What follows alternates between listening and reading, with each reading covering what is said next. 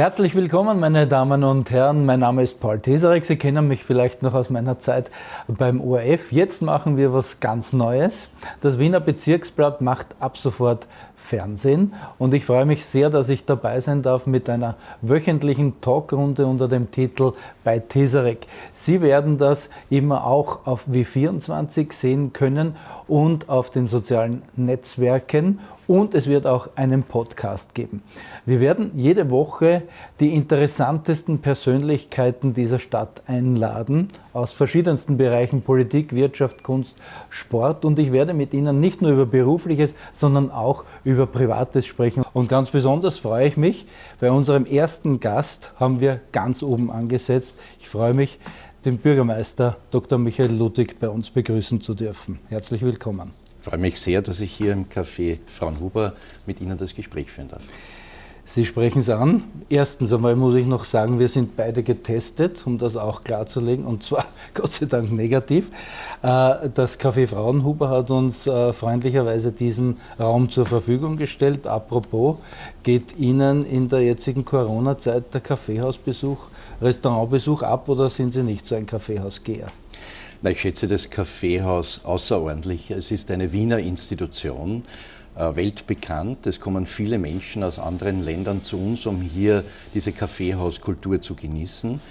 Wir haben diese Möglichkeit in großartigen Wiener Kaffeehäusern und das Café Fraunhuber ist das älteste in unserer Stadt. Es ist ein besonders typisches Wiener Kaffeehaus mit einer sehr, sehr guten Betreuung, sehr guten Kaffee. Man kann auch hier gut essen und vor allem man trifft immer interessante Menschen. Und wie man schon immer früher gesagt hat, wie die Kaffeehausliteraten auch das Stadtbild ganz wesentlich geprägt haben. Kaffeehaus bedeutet, nicht zu Hause zu sein, aber trotzdem nicht in der frischen Luft. Und das Miteinander mit anderen Menschen ist schon etwas besonders Schönes im Kaffeehaus und das fehlt mir natürlich auch. Sie haben sich einen Espresso bestellt, immer Espresso, oder trinken Sie Kaffee auch anders? Nein, das ist so in den letzten Jahren meine Lieblingsvariante, was Kaffee betrifft. Aber das Schöne an der Kaffeehauskultur ist ja, es gibt ganz unterschiedliche Kaffeemöglichkeiten zu genießen. Und von daher ist das etwas, was es weltweit auch nur bei uns in Wien gibt. Sie werden Anfang April 60. Ja. Ich möchte der Erste sein, der Sie mit diesem Thema nervt. Was geht in Ihnen bei diesem Gedanken vor?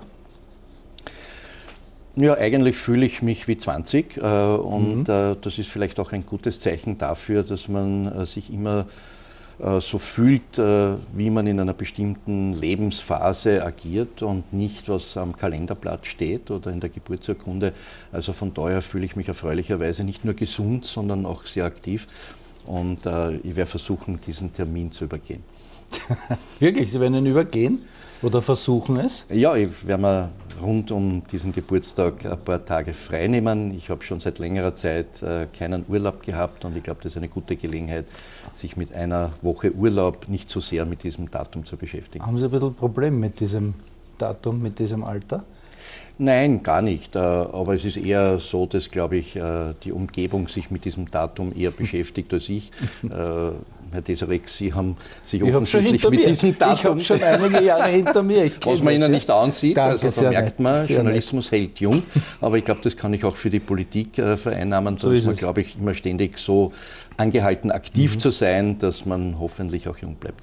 Apropos Politik, wir kommen ja dann später noch dazu, aber vorab schon noch eine Frage. Hätten Sie als Kind gedacht, dass Sie mit 60 Bürgermeister sein werden oder noch früher? Haben Sie in der Sandkiste davon geträumt? Nein, keineswegs. Also es wäre auch von meiner familiären Situation damals nicht andenkbar gewesen. Ich komme aus sehr einfachen Verhältnissen. Meine Mutter war Alleinerzieherin und Hilfsarbeiterin. Also von daher war mir diese berufliche Perspektive nicht in die Wiege gelegt. Und ich habe eher die Ambition gehabt, einmal ein anständiger Mensch zu sein, der sich selber gut ernähren kann, mit einem halbwegs attraktiven Job, der einem Freude macht. Und bin eigentlich dann von Jugend an in die Politik hineingeschlittert. Immer so mit dem Argument, wenn du die Funktion übernimmst, da hast du nur zweimal im Jahr eine Sitzung Und das habe ich öfter gehört in meinem Lebenslauf und bin dann langsam von einer Funktion in die nächste geraten. Das war Ihnen gleich sympathisch, hat nach wenig Arbeit geklungen, ja, ist es aber nicht, oder? Ja, ich kann mich noch gut erinnern, wie ich die erste Funktion als Bildungsreferent übernommen habe und mir gesagt worden ist, aber du musst jetzt dann jeden Donnerstag immer in die Sektion kommen. Da habe ich mir gedacht, was? Jeden Abend pro Woche immer fix verplant. Das war für mich als junger Mensch damals eher eine sehr starke Einschränkung des Lebens. Und heute wäre ich froh, wenn ich mal einen freien Abend hätte, einmal im Monat oder in einem längeren Zeitraum. Aber man gewöhnt sich daran und es hat neben vielen Verpflichtungen auch sehr viele erfreuliche Möglichkeiten, Menschen besser kennenzulernen. Damit sind wir, Sie haben es selber schon angesprochen, Sie haben mir die Rutsche gelegt bei Ihrer Jugend, Kindheit. Sie haben gesprochen vom Aufwachsen in bescheidenen Verhältnissen mit Ihrer Mutter. Gehen wir ganz zurück in Ihre Kindheit. Sie sind aufgewachsen, so wie ich, im 7. Bezirk, so wie ich in der Kaiserstraße, nur am anderen Ende, bei der Lerchenfelder Straße, ich bei der Marilfer Straße unten. Und Sie waren so wie ich bei der Jungschau und bei den Sternsingern.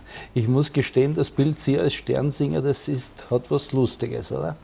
Ja, vor allem damals waren die Sternsinger ja noch ausgestattet mit einem der Könige, der also auch mit Blackface gezeigt hat, ja, dass der Anspruch war, alle damals bekannten Erdteile bei den Sternsingern abzudecken. Waren Sie das auch? Ja, da war ja anfangs war ja Potzenchrist drum, weil man immer herausgestochen ist aus der Gruppe, bis man halt dann das erste Mal gezwungen war, sich das Gesicht abzuwaschen und man gemerkt hat, das dauert dann doch ein bisschen länger und ist nicht nur angenehm.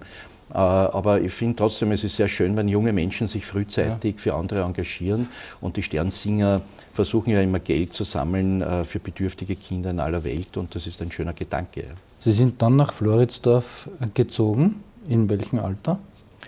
Ja, da war ich schon Jugendlicher, war für mich auch ein wenig fast ein Kulturschock. Der 7. Bezirk war doch ein Bezirk, wo schon einzelne kleinere Lokale aufgesperrt haben. Und Floridsdorf war damals ein sehr stark noch von Industrie geprägter Bezirk mit wenig Handelsbetrieben, auch mit wenig gastronomischen Einrichtungen. Ein Kulturschock war das, sagen Sie? Ja, es war deutlich spürbar, dass es ein anderer Teil der Stadt ist. Und so also Sie haben sich nicht gleich heimisch gefühlt, weil Sie ja bis jetzt dort wohnen?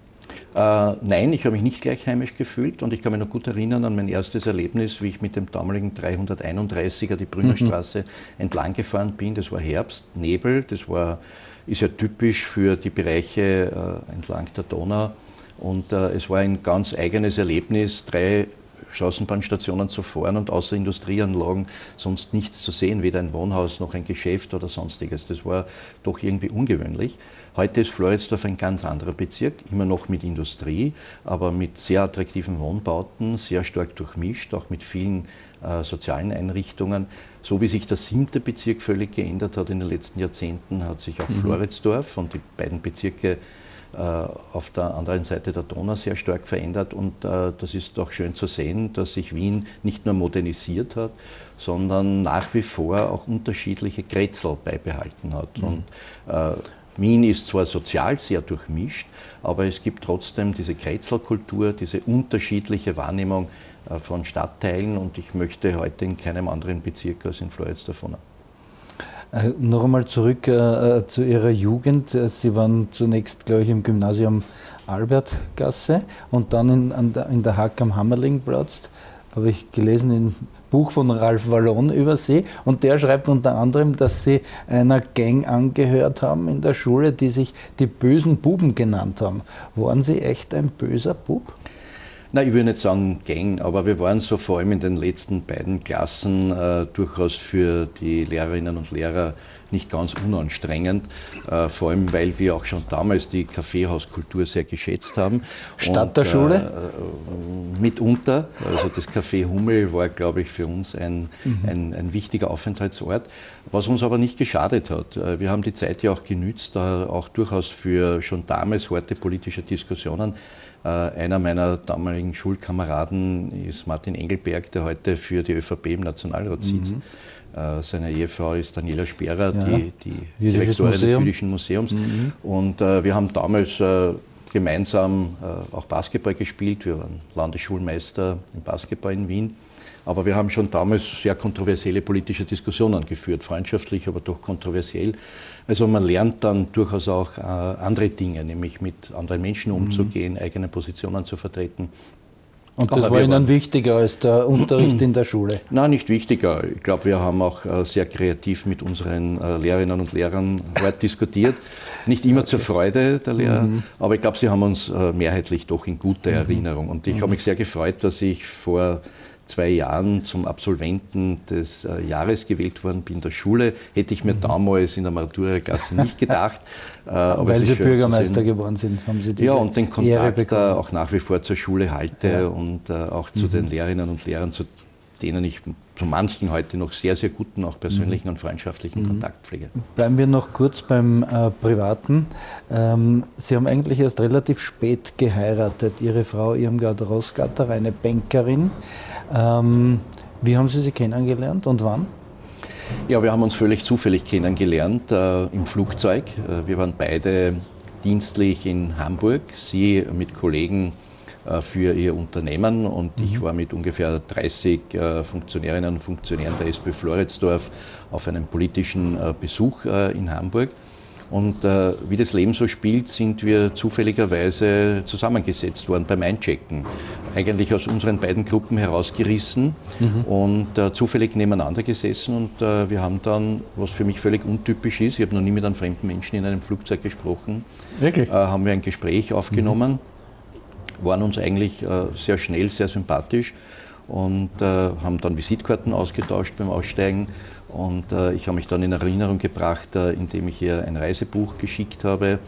Sie hat mir das dann beantwortet, auch mit einem sehr netten Brief und einem finanztechnischen Buch, das ich zwar als sehr originell empfunden habe, aber noch nicht ganz deuten konnte, was das für ein Signal ist. Und wir haben uns dann getroffen und haben dann den Kontakt intensiviert und das hat dann dazu geführt, dass wir nach einer gewissen Probezeit uns dann auch verehelicht haben. Ihre Frau bezeichnet Sie als Familienmenschen. Tut es Ihnen leid, dass Sie keine Kinder haben? Ja, es hat sich so ergeben, sicher auch durch meine starke berufliche Tätigkeit und auch meine politischen Funktionen.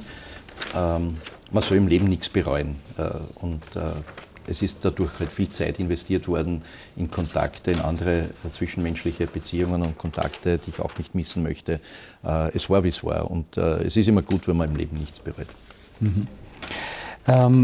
Kommen wir zum Abschluss des privaten Teils zu einer Art kleinen Steckbrief. Das heißt, ich werfe Ihnen ein paar Schlagworte hin und Sie antworten mir ganz kurz schlagwortartig. Beginnen mit der wichtigsten aller Fragen, Rapid oder Austria? FAC, ich bin ja Floridsdorfer, also von daher fühle ich mich dem drittstärksten Verein in Wien, dem FAC in Floridsdorf, verbunden. Hobbys haben Sie? Haben Sie Zeit für Hobbys? Wenig, aber ich lese sehr gerne. Ich gehe ab und zu laufen oder wenn es die Zeit erlaubt, auch wandern. Wien ist ja einer jener Städte in Europa mit dem höchsten Grünanteil und es ist für mich faszinierend, in Floridsdorf aus der Tür rauszugehen und gleich eigentlich sehr schnell im Grünen zu sein. Entweder im Wald oder in den Weinbergen und auch das ein schönes Zeichen unserer Stadt. Ihr bevorzugtes Urlaubsziel, zumindest vor Corona? Naja, die letzten Jahre habe ich meinen Sommerurlaub im Wesentlichen immer in Wien verbracht, weil Wien so viele Schönheiten bietet. Letztes Jahr war ich noch eine Woche im Mühlviertel wandern. Das ist der Herkunftsbereich meiner Ehefrau Irmtraut, die aus einer kleinen Gemeinde aus Oberösterreich, aus dem Mühlviertel kommt. Und da waren wir wandern entlang der Grenze Oberösterreich, Tschechien. Und das war eigentlich sehr, sehr schön entlang des Schwarzenbergischen Schwemmkanals. Es ist interessant, was Sie unter schlagwortartigen Antworten verstehen. Typisch Politiker. Genau. Bier oder Wein? Ja, beides. Nicht gleichzeitig, okay. aber doch in kleinen Dosen regelmäßig. Schnitzel oder Dinkelnudeln? Auch beides. Wirklich? Also Dinkelnudeln mit Schnitzel ist sicher auch eine gute Kombination. Meine Frau kocht sehr gut und gerne. Das ist gerade jetzt, wo die Gastronomie geschlossen ist, für mich überlebenswichtig. Und wir essen eigentlich gerne, zum Beispiel auch vegetarisch, aber auch gerne eine gute Schnitzel. Was ist denn Ihre Lieblingsmusik? Ja, auch quer durch. Also ich höre gern klassische Musik, aber auch gern Jazz. Vor allem aber auch typische Wiener Musik, auch das, was zum Beispiel Willi Resetaritz macht und Ernst Molden. Also auch so eine Weiterentwicklung der wirklich sehr guten Wiener Musik. Kommen wir zu Ihrem beruflichen Werdegang. Sie haben begonnen im Bildungsbereich, Volksbildung, Volkshochschule Wien Nord. Ist das ein bisschen von Ihrem Vater? Der hat ja, glaube ich, eine Buchhandlung gehabt. Ist diese Nähe, kommt die daher zum Thema Bildung? Mich hat es eigentlich sehr frühzeitig interessiert, mit Menschen zu tun zu haben, auch zu diskutieren. Und ich habe von daher auch in der Erwachsenenbildung ziemlich alle Bereiche durchgearbeitet. Ich habe begonnen als Kursleiter, als Vortragender, als Projektleiter. Ich habe eine Zweigstelle geführt, ich war pädagogischer Leiter einer Volkshochschule. Ich habe die Umweltberatung in Wien mitbegründet. Also ich habe viele Aktivitäten, wenn man so will, Step to Step durchgearbeitet in den Volkshochschulen, in der Erwachsenenbildung, war Vorsitzender der Erwachsenenbildungskommission. Also ich habe wirklich von klein auf alle Bereiche der Erwachsenenbildung durchgearbeitet und von daher hat man einen guten Überblick und schätzt dadurch auch die Leistungen der Menschen, die dort tätig sind. Also geredet haben Sie immer schon gern. Ich habe ja gelesen, Sie haben in der Schule ein 8-stündiges Referat gehalten, stimmt das? Ja, über Bert Brecht und über die Werke von Bert Brecht. Das war deshalb interessant. Mein Deutschlehrer hat das auch so akzeptiert, hat das immer zum Anlass genommen, dass dann anschließend Diskussionen stattgefunden haben zu den verschiedenen Inhalten der Dramen und zum Teil auch der Lyrik von Bert Brecht. Und ich habe da wirklich 8 Unterrichtsstunden hindurch im Wesentlichen den Unterricht gestaltet. Unglaublich. Gut, kommen wir zu einem recht aktuellen Thema. Das Thema Abschiebungen spaltet das Land Österreich. Sie setzen sich für diese Familien ein. Sie haben sich klar gegen die Abschiebungen ausgesprochen. Wieso haben Sie das getan? Immerhin haben diese Familien österreichisches Recht verletzt, indem sie im Land geblieben sind, obwohl sie ausgewiesen worden sind. Also ich unterscheide bei dieser Frage immer ganz deutlich, wie ich das in einem Interview genannt habe, zwischen den Gfrastern, also jene Menschen, die sich nicht an unseren Gesetzen orientieren oder die ganz deutlich beispielsweise auch bei Kampfhandlungen beteiligt waren. Ich habe als erster Politiker oder einer der ersten Politiker verlangt, dass die IS-Heimkehrer beispielsweise, wenn sie eine Doppelstaatsbürgerschaft haben, die österreichische verlieren. Das haben wir in Wien auch auf meiner Anregung hin auch durchgesetzt in einigen Fällen, weil ich der Meinung bin, wenn wer ein Potenzial hat, hier als Terrorist tätig zu werden oder für ein anderes Land militärisch tätig war, dann hat er bei uns nichts verloren. Und das gilt auch für Menschen, die in regelmäßigen Fällen auch das Strafrecht verletzen. Und umgekehrt schieben wir aber Personen ab, die sehr oft sehr gut integriert sind. Menschen, die hier in die Schule gehen, die ausgebildet werden, die einen wichtigen Beitrag leisten könnten für die Zukunft unserer Stadt, unseres Landes, die zum Teil hier geboren sind. Und wenn man insbesondere das Kindeswohl in das Zentrum des politischen Interesses rückt, nämlich, dass man sagt, das, was in der Menschenrechtskonvention und in vielen Gesetzen Österreichs festgelegt ist, dass das Wichtigste immer das Kindeswohl ist. Was kann man tun, um Kindern ein entsprechendes Leben, gutes Leben zu ermöglichen? Dann finde ich, sind solche Fälle geeignet, deutlich zu machen, dass wir wollen, dass solche Menschen, vor allem dann, wenn sie gut integriert sind, auch in unserer Stadt, in unserem Land bleiben können. Auch wenn sie illegal hier waren? Ja, das kann ja maximal für die Eltern gelten und nicht für die Kinder. Also man muss sich da jeden Fall auch dezidiert und einzeln anschauen. Im Konkreten war das halt auch eine sehr typische Symbolpolitik, wird vermutet. Der Bundesregierung, meinen Sie? Der Bundesregierung, wo halt der Innenminister zeigen möchte, er ist härter als die FPÖ, um die ehemaligen Wähler der FPÖ bei der Stange zu halten. Aber ich finde, da sollte man mit Augenmaß vorgehen und Menschlichkeit sollte schon auch ein Thema in der politischen Arbeit sein. Aber wenn man Umfragen glaubt, dann hat die Bundesregierung mit dieser oft kritisierten harten Haltung die Mehrheit der Österreicher hinter sich. Ja, ich bin ja auch für eine harte Haltung. Ich bin für eine harte Haltung dort, wo es notwendig ist. Und ich finde, der Herr Innenminister hätte gute Möglichkeiten, eine harte Haltung zu leben. Und wenn man sich gerade jetzt die Erhebungen anschaut rund um den Terrorfall am 2. November, und die Situation, in der sich manche Einrichtungen befinden, für die der Innenminister die politische Verantwortung trägt, dann wäre es gut, wenn er eine harte Haltung hätte gegenüber Terroristen und Menschen, die als Verbrecher bei uns tätig sind. Die sollte er abschieben. Und wenn es notwendig ist, Rückführabkommen zu schließen mit den ursprünglichen Herkunftsländern, dann sollte man das tun. Aber man sollte nicht den harten Maxe spülen, wenn es darum geht, Kinder, die hier in die Schule gehen, um 4 Uhr in der Früh vom Frühstückstisch zu holen. Also da ist für mich eine Härte eines Innenministers nicht gefragt, sondern die Härte soll er zeigen bei Verbrechern. Und da gibt es durchaus Bedarf. Kommen wir noch zum Thema Corona, unausweichlich in diesen Zeiten. Es gibt viele Menschen, die sind skeptisch gegenüber Tests und gegenüber Impfungen vor allem. Wie überzeugen Sie diese Menschen, dass sie sich doch impfen lassen sollen oder zumindest testen? Ich sage Ihnen ganz ehrlich, mir sind jetzt wichtiger jene, die sich impfen lassen wollen und noch keinen Impfstoff bekommen.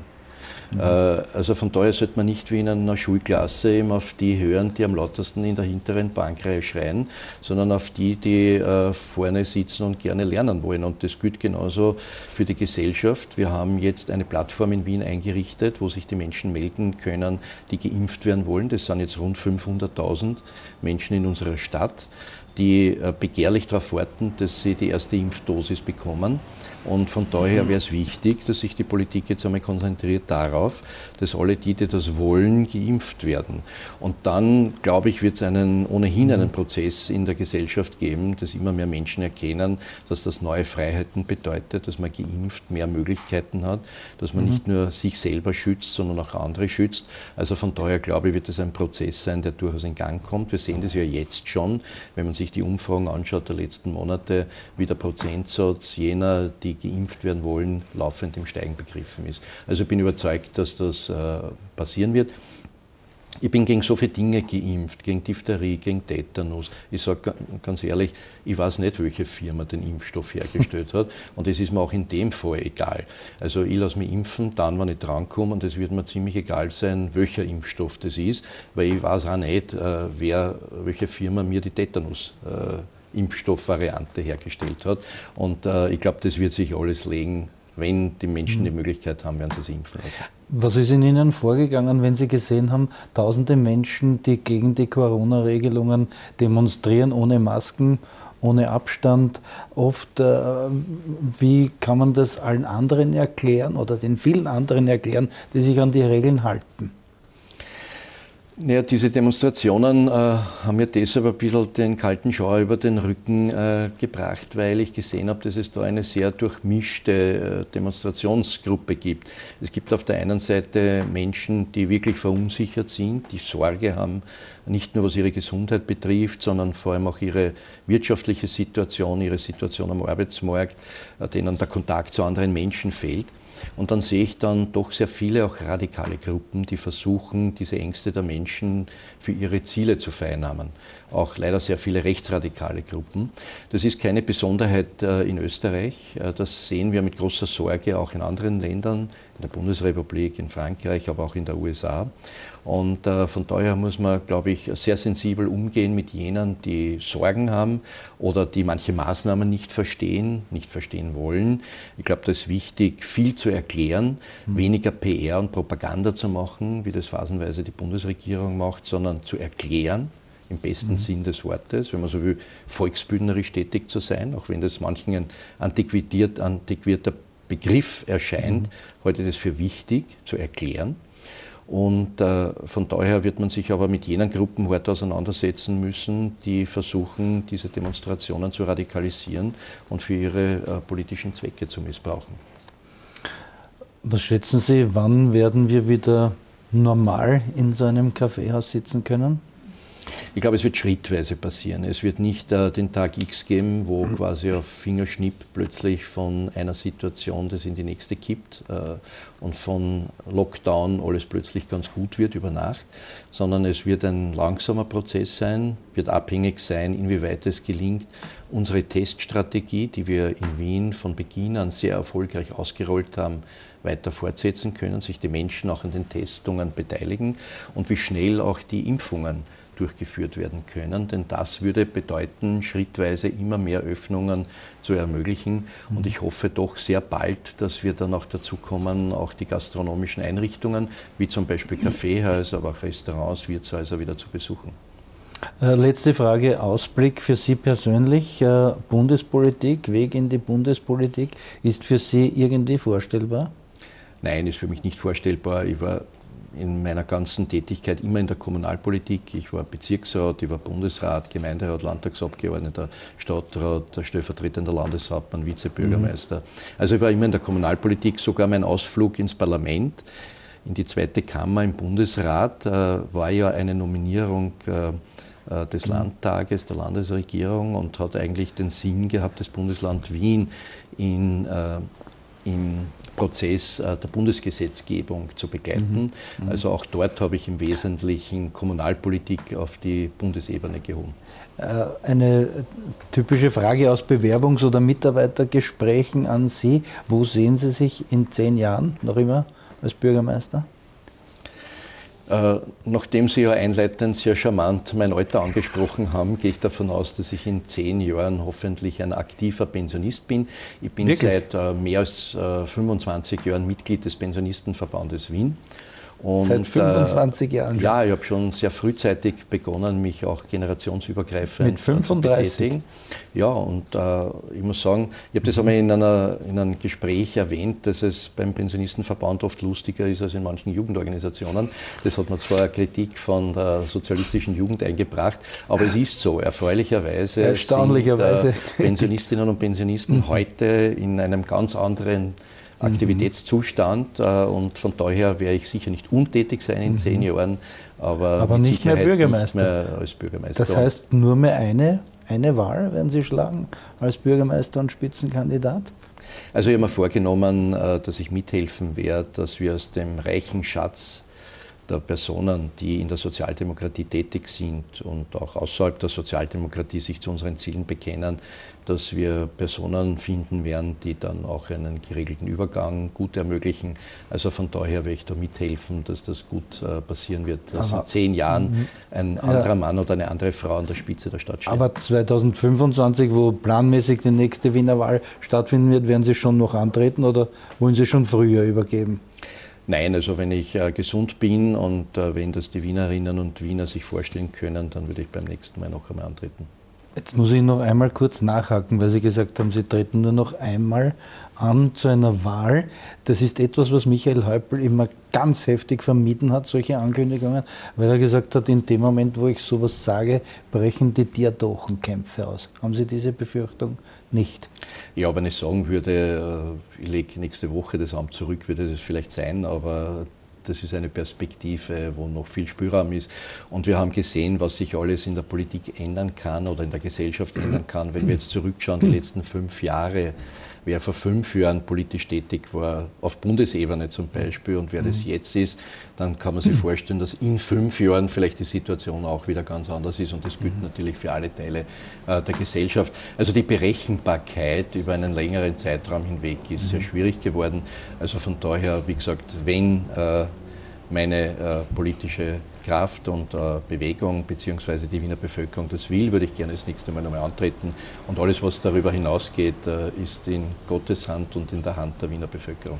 Danke Ihnen sehr herzlich für dieses offene und hochinteressante Gespräch. Dankeschön, Herr Bürgermeister. Danke für die Einladung.